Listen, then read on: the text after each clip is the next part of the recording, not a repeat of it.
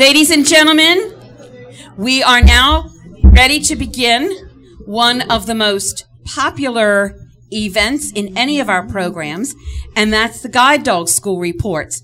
I remember one year some people in GDY said, well, we do that every year. Maybe we should not do that this convention. And there was such a hoopla that because people love to hear from news from their school. And so we have wonderful people up here representing all of the schools that are with us at Top Dog. And instead of my taking time to introduce them, I'm going to let each of them introduce themselves. And what I promised them was, I'm not going to call on you alphabetically because that doesn't seem fair. So what I'm going to do, I think the person that probably came the furthest is from Guide Dogs for the Blind, Pam Berman. And we all had gotten to know and really adore Jane Flower, and now we're getting to know Pam. And so, without any further ado, I'm going to introduce Pam, and she's going to talk to you about what's going on out there in San Rafael, and I guess boring Oregon too. So let's hear it.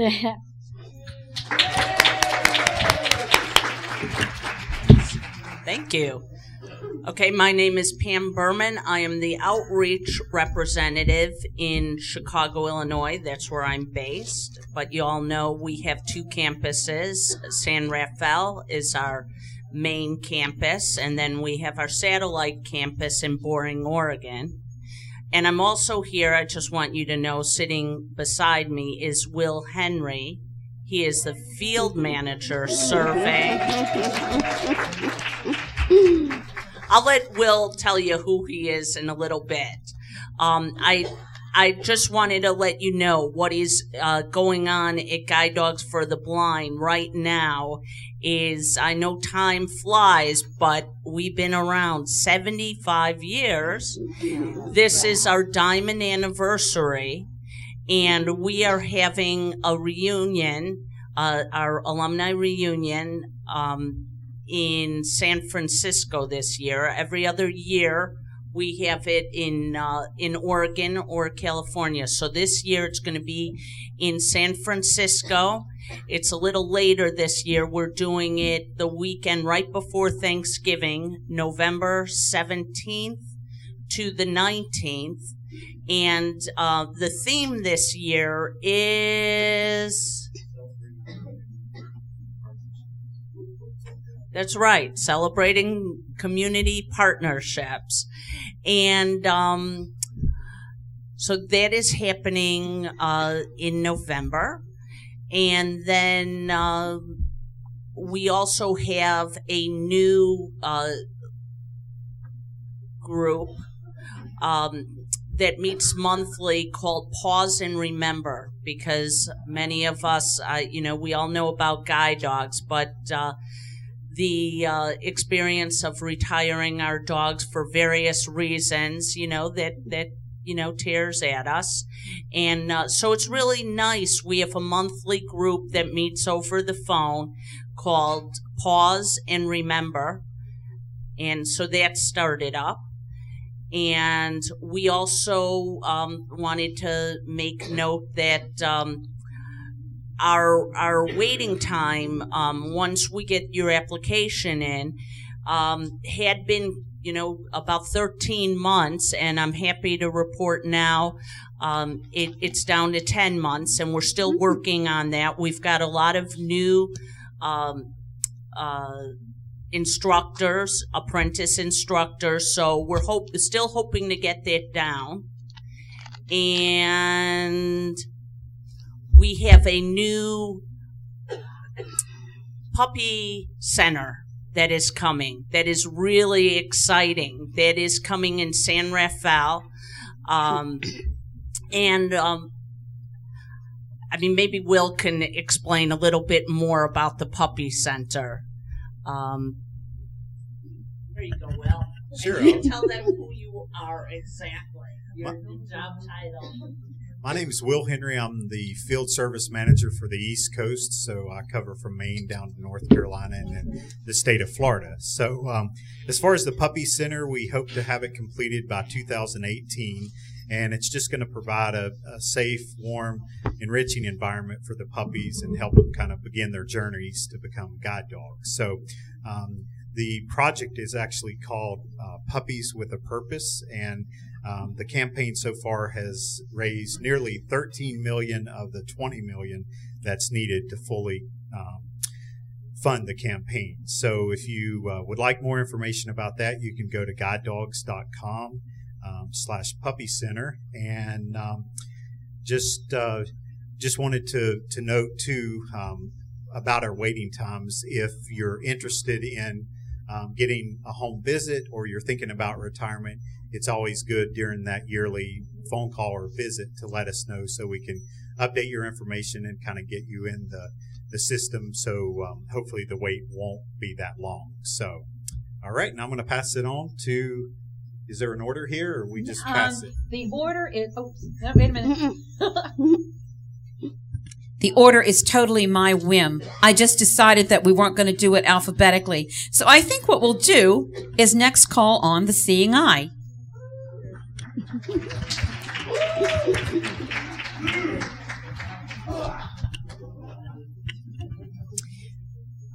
Good afternoon, everybody. It's Chelsea again. You have to listen to me again. I don't have a lot to report. This is going to be a short thing. There really isn't a whole lot new going on. Couple of things though. We did hire a part-time person, Ellen. Oh my gosh, and I totally blanked on Ellen's last name. She was a prior instructor for us for several years. Had children, went off to raise her family, and has been hired back part-time to do the interviews that are part of our application process. So she is going to go out about once a month and do those interviews and Juno walks and that kind of stuff that are part of our application process, so that folks aren't waiting to be seen and have their interviews and that kind of thing. Our wait right now for a dog is about 6 months, is average. Like guide dogs, we have a ton of new apprentices. Over the last 3 years, we've had a lot of folks retire. We've had a lot of folks start families and go off to raise families. And so we've had to replace quite a few instructors. So we have a ton of new apprentices who are all fantastic, by the way. And other than that, that's about it that's new. So who's next? Debbie? Why don't we do Freedom Guide Dogs?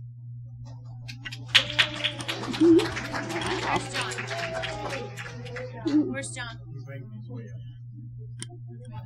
John's coming.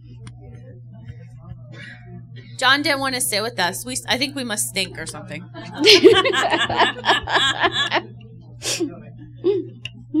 It's all good.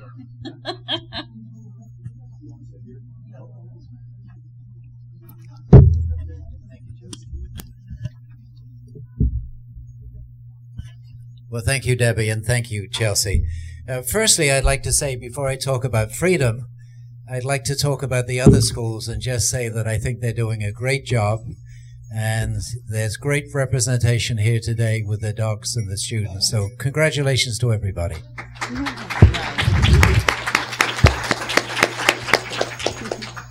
I've actually been with Freedom 8 years. Yeah, already. The years fly by. And I'm based here in Florida because we have a southern exposure. I live just 20 miles away in a little town called Lake Mary, which is northeast of Orlando. And I coordinate Freedom services down here in the southeastern states. But I try to get up north in the fall because that's the best time of the year to visit New England. And I miss it because I used to work there. But Freedom this year is celebrating its 25th year anniversary. And that may be a surprise to you because I think it's probably the least known guide dog program. But it's had a significant presence, and I'm certainly glad to be a part of it. Freedom is home training exclusively, and my colleague Eric Laurie, who's the co-founder of Freedom, and I have between us over 65 years experience training people in their home communities. And we're comfortable with that, and we've been effective with it as well, and we're pleased to do it.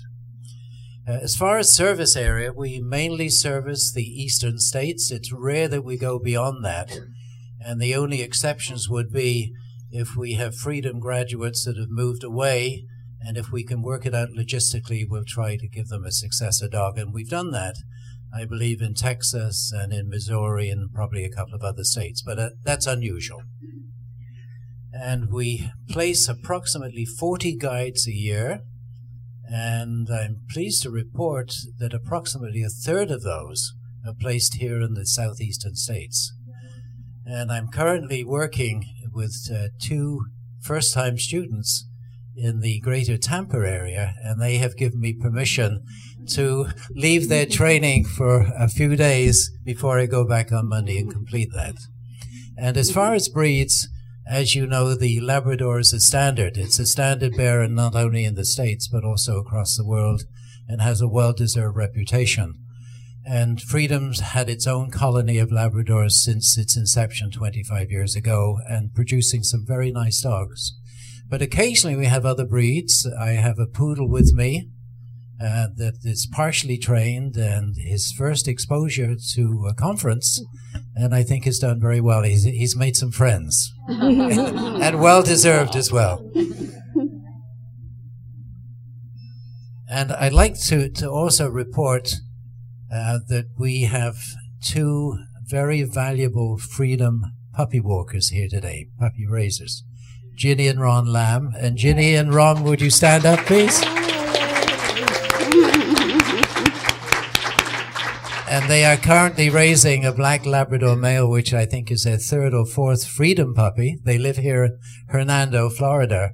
But prior to that, when they lived in Connecticut, they raised 10 dogs for Fidelco, and very successfully. So I think this is a great opportunity to say how much we are all indebted to the families who raise puppies as potential guides.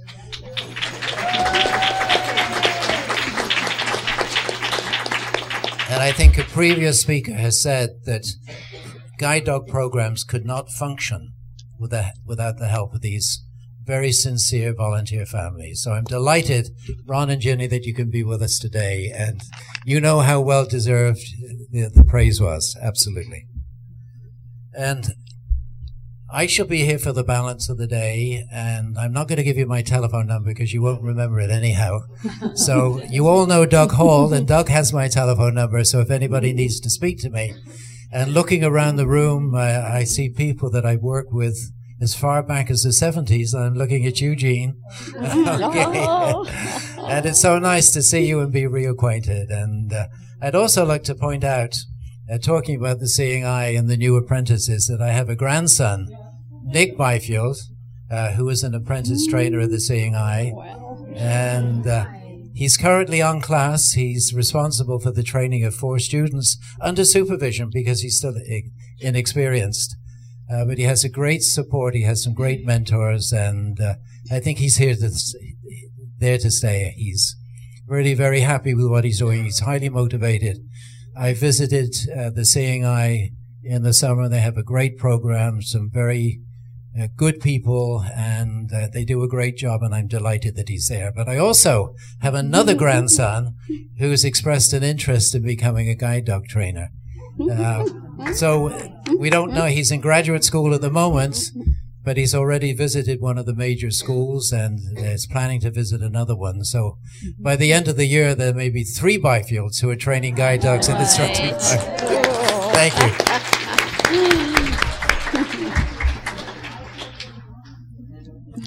Thank you, John. It's always such a pleasure to hear from him. I was telling him when we were chatting earlier, no matter what school a person goes to or has gone to, everyone feels that John Byfield belongs to everybody. Everybody, regardless of that. That's absolutely true. We are now going to hear from Guiding Eyes for the Blind.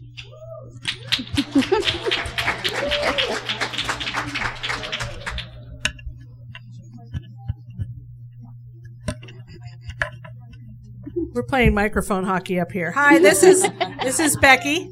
Again, another voice from your recent past. I don't have a whole lot to report either, but I will tell you that Guiding Eyes continues to train primarily Labradors. We are breeding and training German Shepherds. Our class is about 3 weeks.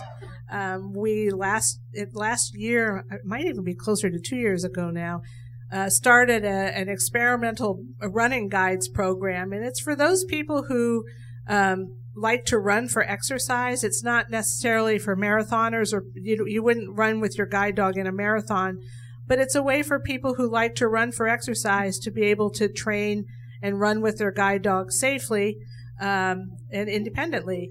And it involves, the guide dog is trained as a guide dog first, and once the team settles in and decides they want to go to the next step, we will either bring them in to Guiding Eyes for a few days till we have a special instructor who's working with running dogs.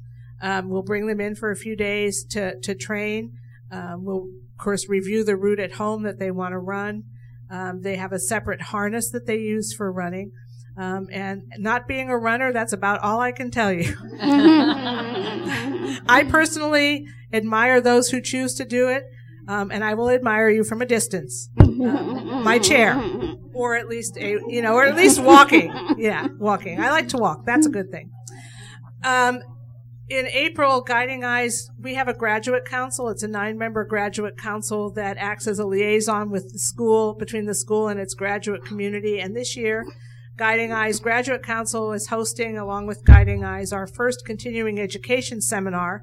It's going to be at a conference center near Guiding Eyes, and it's going to be an intensive weekend of training sessions and breakout sessions. So we're going to have trainers doing sessions on targeting and distractions and all different kinds of things, puppy raiser graduate roundtables. So we're really very excited about how that's going to go. We have 78 graduates and 40 puppy raisers and numerous volunteers signed up to come. And we were really... Now, some of you won't care about this, but some of you will who've been to national conventions.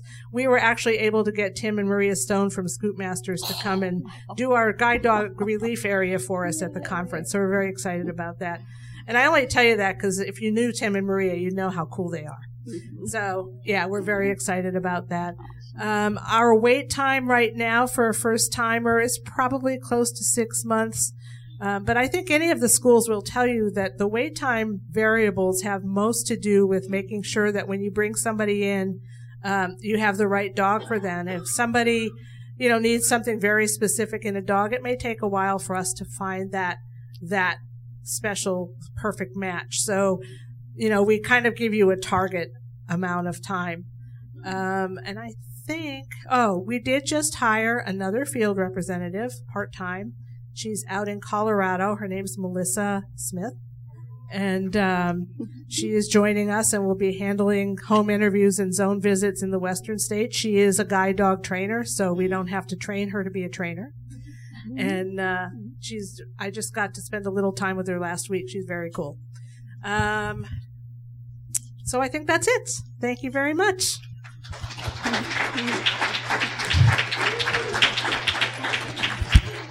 Thank you, Becky, very much. We're now going to go back down to a school that serves Florida and a lot of the Southeast. We're going to hear from Southeastern Guide Dogs.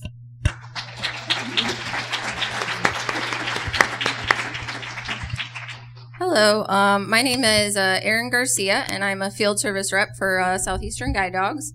And as far as updates go, I would say one of the biggest things that you will notice when you come onto our campus currently is all the construction. So we just finished completing a new student center in September. It is close to 30,000 square feet, and we've got 12 student rooms, individual student rooms, and tons of usable office space now, and lots of space to host events, and it's going to be very exciting for us, which leads me to, we will be hosting our very first alumni event in March, which we are very excited about. And also in March, our brand new puppy kennel is supposed to open. hopefully. You know how construction goes. We're hoping to make it by March, but they're coming along, and our new puppy kennel is also going to be extremely, extremely nice, since it's been 30 years since our last puppy kennel was built, and we've kind of outgrown it at this point. And then right after that construction is complete, we're going to be starting a brand new training kennel. So plan on construction for a while, but once it's all done, it's going to be very, very exciting. Also, we did a trial 3-week class, and we got very, very good feedback from it. So we've switched all our classes to 3 weeks or 20 days, which is very helpful for a lot of our students to accommodate work schedules and stuff like that. Again, we're still breeding Labrador Retrievers and some Golden Retrievers. And like everybody said, our wait time does vary depending on the specifics of what dog you need, but it's somewhere between 6 and 12 months. And that's about all I've got. Thank you, Erin. Thank you very much. Good job. Erin was a little nervous. I think she did great, don't you? Yes. Absolutely. Did great. Okay, and unless I am missing somebody, I haven't. Unless I'm missing somebody, we're going to hear from our good friend, whom we heard from a lot during this event, Janine Stanley, representing the Guide Dog Foundation. Yay, represent GDF. Thank you, guys. You're going to get tired of hearing me, trust me. I am very happy to represent the Guide Dog Foundation. We just finished up our 70th year. We were founded in 1946, and so just finished up our 70th year. Pretty exciting. How many of you watched the Today Show? Yeah. Well, over the past couple years, Guiding Eyes started the program out, The Puppy with a Purpose, and the next puppy they wanted to look at was from our sister organization, which is America's Vet Dogs. And that is Charlie. If you see Charlie, he's one of our puppies. Yeah, we love Charlie. And America's Vet Dogs and Guide Dog Foundation are actually, one organization with 2 units, let's say. That's probably the best way to describe it. Guide Dog Foundation provides guide dogs for civilians. America's Vet Dogs provides guide and service dogs for veterans. So we're kind of catching everybody there. But what that's allowed us to do over the past several years is to get more and more knowledge about how to provide specialized guide dogs. So we now do provide guide dogs with hearing dog tasks. And those are things like alerting to the phone and the smoke alarm and the baby crying and things like that, doorbell. We have balance assistance for our dogs. They can be taught to provide that kind of assistance. We do not do some of the other tasks, like some of the tasks for PTSD. We've had a lot of questions about that. We do train dogs for people who use wheelchairs and are blind, but the caveat there is we only do 2 of them a year, and we've got quite a long waiting list for those. The breeds that we use right now are the Labs, the Goldens, and the Lab Golden Crosses. We have standard poodles for folks who have allergies. We do not train German Shepherds anymore, not at this point anyway. Yeah, I know, but if you can find us some good shepherds, we'll be happy to do that. But we do have our poodles, which are shepherds with curly hair, right? Right, absolutely. Right now, our wait time for class is 3 to 6 months, but as everyone has said, that varies from individual to individual. So if you have any special needs, the wait may be longer. If you are waiting to get a poodle because of allergies, your wait is going to be at least 18 months. Sorry about that. We won't even talk about the wait for wheelchair guides. You gathered that one. One of the things that's changed in our training over the last few years since our last Top Dog, we have gone to a 2-week class. And everybody said, 2 weeks? Yikes. Well, we modeled ours after the good folks at Guide Dogs for the Blind because 2 years ago, we were able to acquire as our director of training, Brad Hibbard from Guide Dogs for the Blind. He came to us. He's now our director of training. We also had Pat Glines with us from Guide Dogs. Pat went and moved to Australia on us. So, he's working for one of the guide dog schools down there. So, what do you do about that besides be jealous? But Brad brought us the 2-week training program. The ratio is 1 instructor to 2 students, similar to what GDB's is. We take you into Manhattan during that time. And anybody who's been to GDF over the years, we used to go to Queens. And Queens is Queens, okay? It was a wonderful learning experience, but not something that we really were feeling safe about in the present climate, in the present time. So we now go to Manhattan. We are based out of the Lighthouse Guild.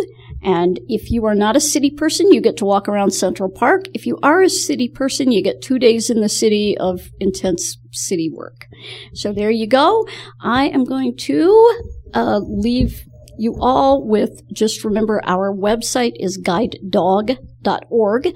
We are the single one. Guidedogs.org is Southeastern, and guidedog.com is Guide Dogs for the Blind. Confused yet? You would not believe the number of calls we get. People don't remember what school they applied to, so. But we do have our application online. We also now have all of our lectures online. So if you want to go up and look at them, I don't care what school you're from, come on up and look. We're happy to share those. Thanks. Thank you, Janine. Thank you. Before, do we have a volunteer mic runner? Erin doesn't know it, but she's just been appointed. What we're going to do is, like we've done with the other reports, please raise your hand if you have a question. You will ask it when the microphone comes into your hand, because I'm sure there are a lot of you with a lot of questions. Please, 1 question per person. And finally, let's keep the questions on topics that would interest everybody. They can be school questions. They can be questions seeking opinions from these experts up here. But let's not talk about personal things or anything like that. So Erin from Southeastern is going to run around with the mic, and we will take your questions. If you just want anyone to answer, just ask the question. If there's someone specific you want to hear from, and if it's Janine all the time, I may just say, I may just take it upon myself to call on somebody else. And Janine knows I'm just joking. We go back a long way. So anyway, we're going to turn the mic over to Erin. Put your hands up, and you will be called on. We have some time, so hopefully we can get to just about everybody.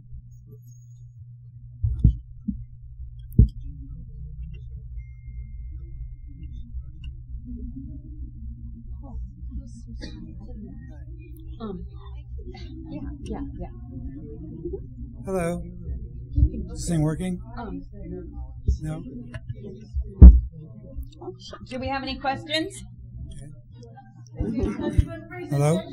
All right. Let me just say that I just got a request.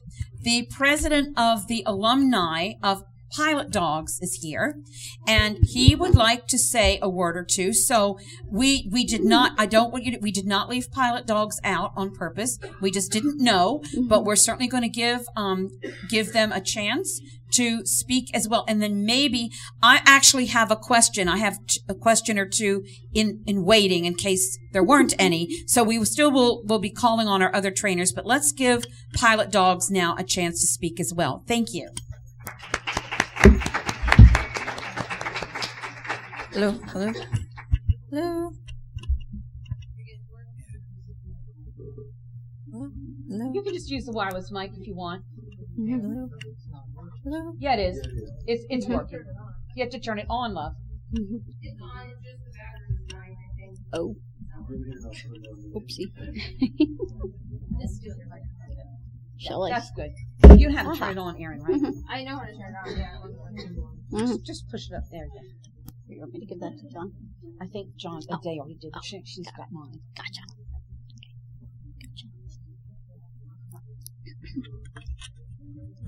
My name is Melvin Reynolds, and I am the president of the Pilot Dog Alumni Association. I can tell you a little bit about what's going on at Pilot currently. They have gone to a 3-week class schedule for all new trainees. Retrains are still 2-week classes. They added on a new section to the building in 2005. As of the middle of next month, if construction stays on schedule, they will be the first school in the country to have their puppy facility, their school, and their training kennel all on one location within the downtown city. They are in the middle of a $6 million kennel building program. The kennel will hold 160 dogs, capable of going up to 180 dogs. It will also hold their hearing dog program. It will have offices for the trainers to do paperwork in. It will also have an indoor obedience area and obstacle course for students to use if it's inclement outside. They do have a alumni park outdoors that students can enjoy while they're in class. Class size is usually about 8 students, 2 trainers to a class. And you do work 7 days a week during the 3-week class period. Their website is pilotdogs.org. The alumni's website is pilotdogsalumni.org. And we'll be holding our alumni convention in May in Berlin, Ohio. We hold one every year. And this will be our 57th convention. We started holding conventions in 1960. They do use 7 breeds of dogs. They use Labs, Goldens, Shepherds, Poodles, Boxers, Dobermans, and Vizslas. And I have a Dobie from there. She's 22 months. But their weight for poodles is 6 months. So it's, poodle weight is long wherever you go. But they, like I said, they just are in the middle of that construction build, and we're keeping our fingers crossed. The grand opening should be the middle of next month. And that's what I have from Pilot. Thank you. Wow. Yeah. Here you go. Okay, before I take personal privilege and ask the questions that I have in mind, because we're not going to let the guide dog representative get off that easy, we'll see once again if you all have questions, and I do want to tell you a funny story. We were all around when the internet many of us, was first getting to be used in personal homes, small businesses, all of that kind of thing. And as many of you know, Southeastern's founder was Mike Sargent, who ended his career up at the Guide Dog Foundation. Well, I tried to talk him into buying every configuration of guide dogs, and he wouldn't listen to me. And I think he regretted it for all time. I thought you all would enjoy that little story. Okay. Are there any hands up, Aaron? Okay. We're going to call on the people with their hands up first, and then if there's time, I'll ask my question. Okay. Let's hear your question. Hi, it's Charlie Crawford. Hi. My question basically relates to all the schools.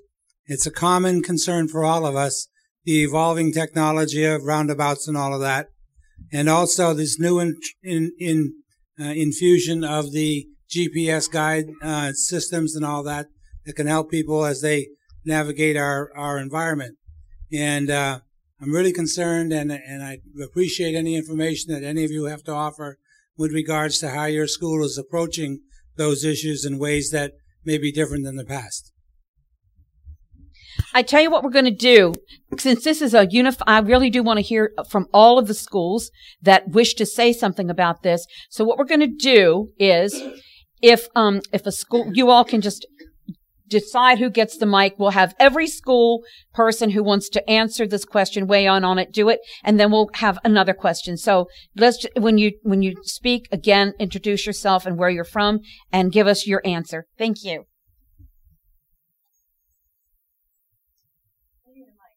Oh, I thought Aaron.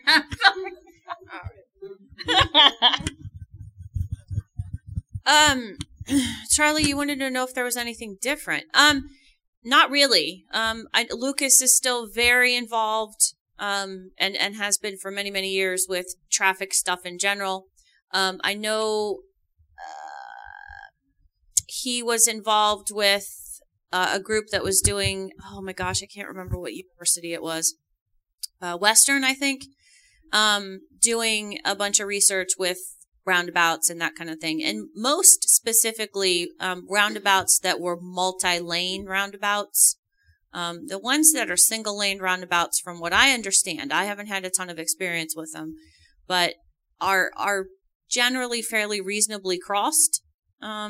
It's the ones that have multi-lanes that are more difficult. And there's been quite a bit of research on, ways to make pedestrians more visible in those particular situations. So, Lucas is the one that's most involved with that. And then as far as, individual graduates who are having to deal with them, if you're having to deal with one, and, you want somebody to come out and check it out and see if it's at all doable, give us a call. So, yep. And you all can speak on any aspect of that question, anything that strikes your mind. Any other school reps want to speak? Yeah, hi, it's Becky. Our field representative, Mike Gehring, some of you may know, has worked independently and with Lucas and some of the other AER individuals on the roundabout issue extensively, and they've done several presentations to O&M instructors around the country at various seminars to address this issue. My understanding at this point is that that a lot of the roundabouts are still not being built in pedestrian areas, but that's not to say that there aren't any. You almost have to look at each situation and each roundabout individually. Another area where this is being discussed on some level is ACB's Environmental Access Committee, talking about it in terms of accessibility to our environment. So it's on the radar screen. And one of the things we have to do is help traffic engineers understand that, yes, it's important to get cars around, but it's also important to get pedestrians around. And that's an ongoing process that has been for years, especially if you're, someone working on audible pedestrian signals and accessible pedestrian signals and things like that. As far as the technology and wayfinding, I think, again, that often is a matter of individual preference. People choose to use it. But our policy at Guiding Eyes has always been, learn to use your guide dog first in the ways that the dog has been trained. And then if you want to add those things onto it, good for you, more power to you. But, trusting your dog is first and foremost. Hello, it's Will Henry from Guide Dogs. I'll just speak briefly to a little bit of what Becky said. So many of these are really individualized intersections, so it's hard to come up with advice that you can just say over the phone that meets all of those different areas. So I think what Guide Dogs has kind of the stance they've taken with it is having the field service managers available if we need to go out. So there's 8 different people. The U.S. and Canada is divided into the 8 zones. So we do have availability to send one of the field service managers or another instructor. Several of us actually have our O&M degrees, so we can, come and look at the particular intersection and watch, how the team's working, because it can get really confusing. And I think it's a type thing that, because a lot of them are not standardized across the country, that it really, I have seen situations where a team could safely navigate around a particular, roundabout. But I've also seen some that it would just, once you got your feet on the ground and looked at it, you would say no way. So I think it's GDB's stance is just making sure that we have people to go and visit with clients and work through anything like that in their home or their work environment. Anyone else? Oh, she's going to let me talk. It's Janine from the Guide Dog Foundation. And one of the things that we do to help our graduates and even our students as we look at the application process, we use a lot of the online tools that are out there, Google Maps, Google Earth, some of the other mapping tools, I'm sure the other schools do too, to try to look at those intersections before or as we are trying to help the student or the graduate. FaceTime is another big one. If you can get a friend to go with you, we'll try a FaceTime call to look at it if we can't get there immediately. Another thing is that the Council of U.S. Dog Guide Schools, CUS Dogs, which I just love to say that name because I invoke Russ Post every time I say that. Yes. But, they are doing continuing learning efforts for everyone from the executives on down as to what these obstacles are to people getting around. And the GPS, that's part of my fun job. I get to keep everybody up to date on that stuff. So we don't really do anything with teaching it, but we do, make our students, let them know, our graduates know that it's out there as an option. And we have had some instructors who recommend the use of GPS for people in certain situations because it's the only way for some of us who have no sidewalks to find out where the intersecting roads are. Hey. Anyone else? Okay.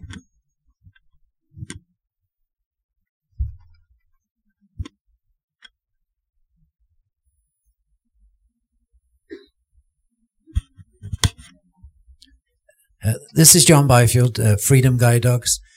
It's been my experience, and I'm sure the experience of many other instructors, that when we're in the field working, if there's a particularly difficult crossing which perhaps would lend itself to being inaudible, then my experience has been that the O&M community have much more clout than we as guide dog instructors do, or guide dog schools, because very often they're affiliated with state agencies, and state worker to state worker is usually more effective than what we can do. I'm not saying we shouldn't do it, and we all have an interest in helping as many people as possible, but I think guide dog programs work with the O&M community in trying to influence change wherever it should occur. Thank you. Anyone else wish to comment on this? Okay. Thank you for the question, and thank you for all those comments. We do have time for another question or two, so if anybody's got a burning question, let Erin see your hand. I have a question for Freedom Guide School. I wanted to know if there's any veterinarian assistance or any kind of care assistance for guide dogs after a person graduates. I have to say that Freedom is really underfunded, and as much as we would like to provide assistance, monetary assistance, we're just not in a position to do so. The co-founder was qualified not only as a guide dog instructor, but also as a veterinary technician, and is more than willing to counsel graduates with any problems that they have. But that's as far as we're able to go. Thank you. Any other questions? There's a couple. Cool, let's do it.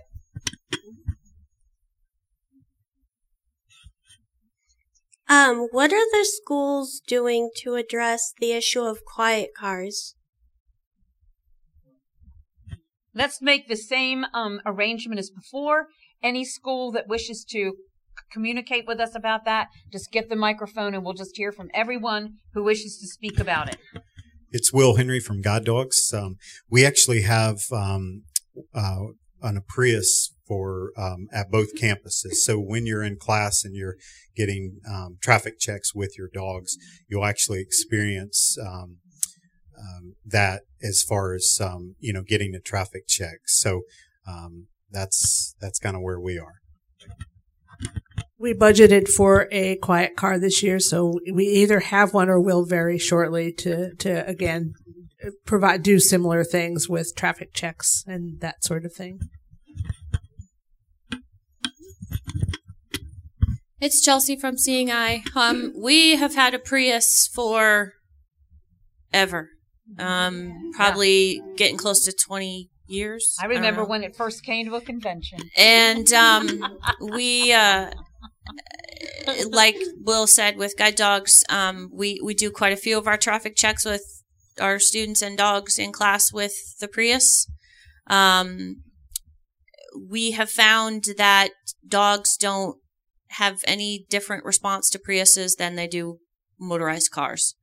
So, they stop for them just like they would any other car. The only reason that we use it with students in class is so that you have that experience of your dog stopping and you not necessarily knowing that that's what they're stopping for. So dogs don't respond to them differently. Students do. We all do.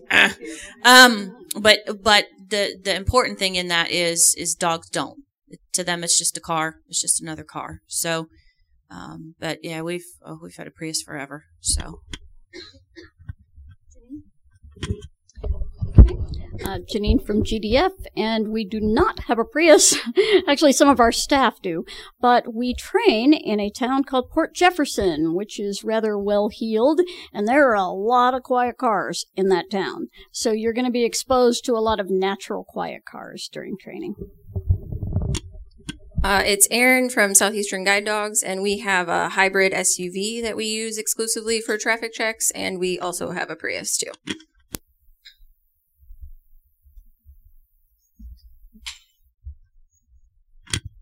We're good with that question? Okay, I think we have time for another, if anybody has one. Hi, I'm Dana, and I have my first guide dog from the Guide Dog Foundation for the Blind, and I love him. And this is a bit of a silly question, but at the same time a serious question. Do any of the schools teach the guide dogs to pick up their own toys and put them away?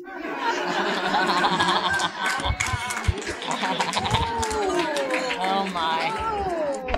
Let me, oh okay, my. Let's hear the answer on the count of 3. Everybody together. 1, 2, 3. No!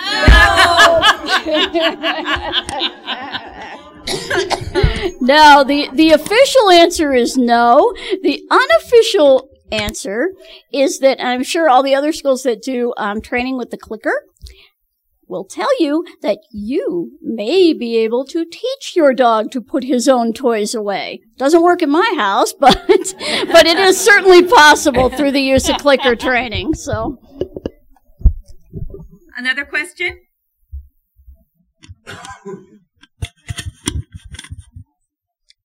My name is Marie, and I'm just wondering, particularly since my last experience at GDB, when we had a group of students that were still in high school come and they were separate, but in our classes, but we were with them in the dorm. And I'm just wondering, it was a great experience having them with us. So I was wondering what the age, the ages somebody needs to be to get a guide dog right now in the different schools. You have to be 18 at Southeastern Guide Dogs. At Guide Dogs for the Blind, we don't have any age restriction at all. But if a young person is under 18, the only thing we require is that the family be very on board and involved with the whole situation. And that's it. This is Becky from Guiding Eyes. Our age limit is 16.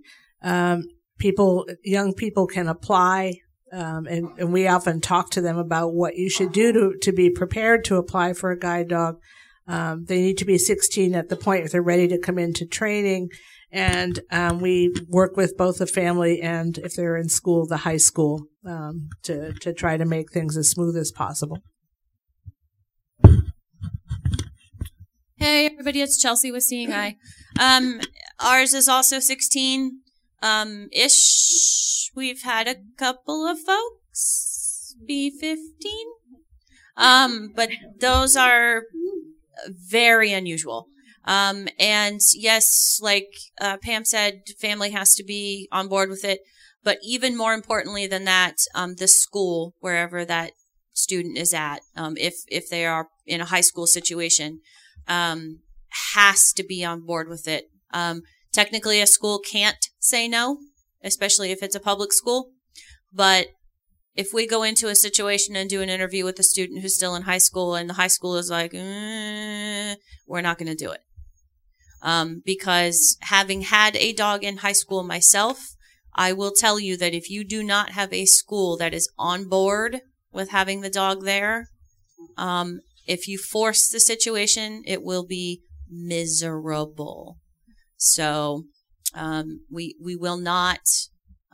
We absolutely will entertain folks, if they have the skills, but the school has to be on board with the situation. So.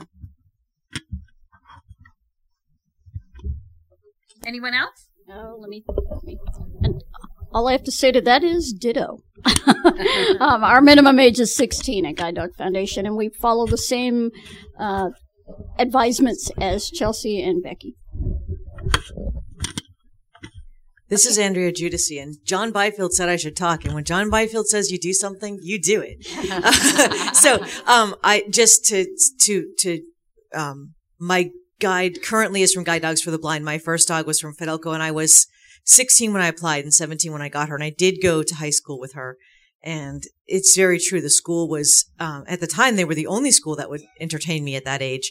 But that was 100 years ago. So, but it was really important that my family was on board and the school. And I was impressed by my school because I had not been impressed by my school with much of other things, but they really did come through with me with the guide dog. But having said that, you have to be ready to, as everyone knows, to put that guide dog first. And a lot of us at 17 or 16 may not be ready to do that. So I'm glad the schools are willing to look at it, but it's also really important for us to think about being honest with ourselves. And am I really ready to roll out of bed no matter what the day is and the weather is and do this when I'm 17, when sometimes when I'm this age, I kind of go, really? We have to do this now? So. Okay, do we have one final question somebody's burning to ask?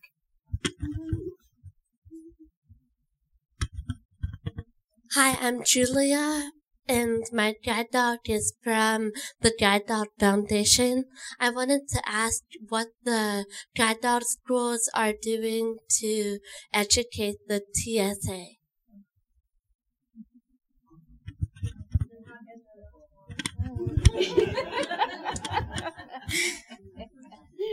At SEGD, I will say that we were consulted for the new relief areas at Sarasota Airport and at Tampa Airport. And we have done trainings there as far as what to do when a guide dog user comes. So that's what we've done. Everybody, it's Chelsea with Seeing Eye. I know that Ginger routinely goes to Newark Airport and does training with TSA, but as we all know, and as we heard from Becky this morning and Janine this morning, the turnover with TSA is so frequent that it's really difficult to keep up with that. You would almost have to go, really probably every month. Seriously. I am in and out of DFW Airport and Love Field Airport in Dallas all the time, and I don't think I've ever seen the same people twice. So, and at DFW, that's not hard to do, but at Love Field, it's a small airport. You would think you would see at least one person, a couple of times. But I do know that Ginger, they do a couple of times a year, I think, training with the TSA in Newark. So. This is Becky, and yes, I did quip that the TSA is uneducable, but I'm not sure. But we have an airport in White Plains near Guiding Eyes that we've done a couple of training sessions with their senior TSA staff. And like Chelsea, even though that's a small airport, I have only once seen somebody that said, "Oh, I remember you from the training." So the turnover is really high. And what we ultimately find is that we as guide dog users need to be aware of what the policies are and be willing to do a little educating as calmly as we can when needed. Hi, this is Pam Berman with Guide Dogs for the Blind. I actually echo what Becky said. It's so important for us to, keep on top of, what is right and what is the law that serves us well. But Guide Dogs for the Blind a few years ago did work extensively with TSA in San Francisco Airport. And when you are in class, that is a possibility. Now that our classes are shorter, it doesn't always happen. But if that is something important for you, you can have that part of your class is to go through the airport, to go through security, so you get a feel for what it's about. But again, what one person may say at one point, the guy that's on the night shift may have a different idea. So it's really important for us to, gather at conferences like this and, retain the information to better educate ourselves and to then educate them. But Guide Dogs for the Blind also has a wonderful graduate service support. So you can always call up if you run into any issues at all. And a field manager such as Will would be happy to work with you, or whatever area you're at. It's possible to have a field support service field manager come out and work with you. Anyone else? Yep, let me take this one. Okay. It's Janine from Guide Dog Foundation, and we have been working with TSA for a number of years along with the other schools. A few years ago, in conjunction along with Seeing Eye, we authored a best practices manual for TSA. And we're in the process of updating that. It comes with a PowerPoint, and that's the process we're updating right now. But it includes some videos on how to actually screen people with different types of disabilities with service animals, and including guide dogs and all the different ways you can go through with your guide dog, etc., etc. So as soon as that is up and available, I'll let everybody know. We are next month planning some trainings with JFK Airport. We're not doing much with LaGuardia right now because of all the construction. It's so insane around there that, TSA training is on the back burner at this point. But JFK has been wonderful. We also work with MacArthur Islip Airport. We've been consulted, as have many of the other schools, by a number of other airports around the country on relief areas and things like that. So it's an ongoing process, but you are your best advocate. And we can't say that enough throughout this convention. Know what the rules are and what the laws are. We also try to go over this with you in class. Sometimes, as the lady from GDB, Pam, said, it does get, neglected during the class, not intentionally though. So we try to make sure that you have the procedure down before you leave, and then you can communicate that as you need. Before we end this session by heartily thanking all the guide dog school reps, which we will do in just a moment, I just want to repeat this. We have to advocate for ourselves. I do, as many people here do, a lot of work in state and of course in the Congress as well with legislative assistance and the actual legislators themselves. And what they love is personal stories. They don't want a guide dog school to come as much as they want to see somebody come as a student of that guide dog school and tell them a personal story. It gets to them. It's the same thing with the installation of something like accessible pedestrian signals, and we have that wonderful handbook out there, but that handbook was targeted with you all in mind to help give you what you need to talk to traffic engineers. So we love our guide dog schools. They are immeasurably important in our lives, and they can certainly be an excellent resource, but nothing beats our feet on the ground, accompanied by the 4 little feet and the big heart that we've said forward to as we go and live our lives and advocate for ourselves. Now let's give the guide dog schools rep a big hand.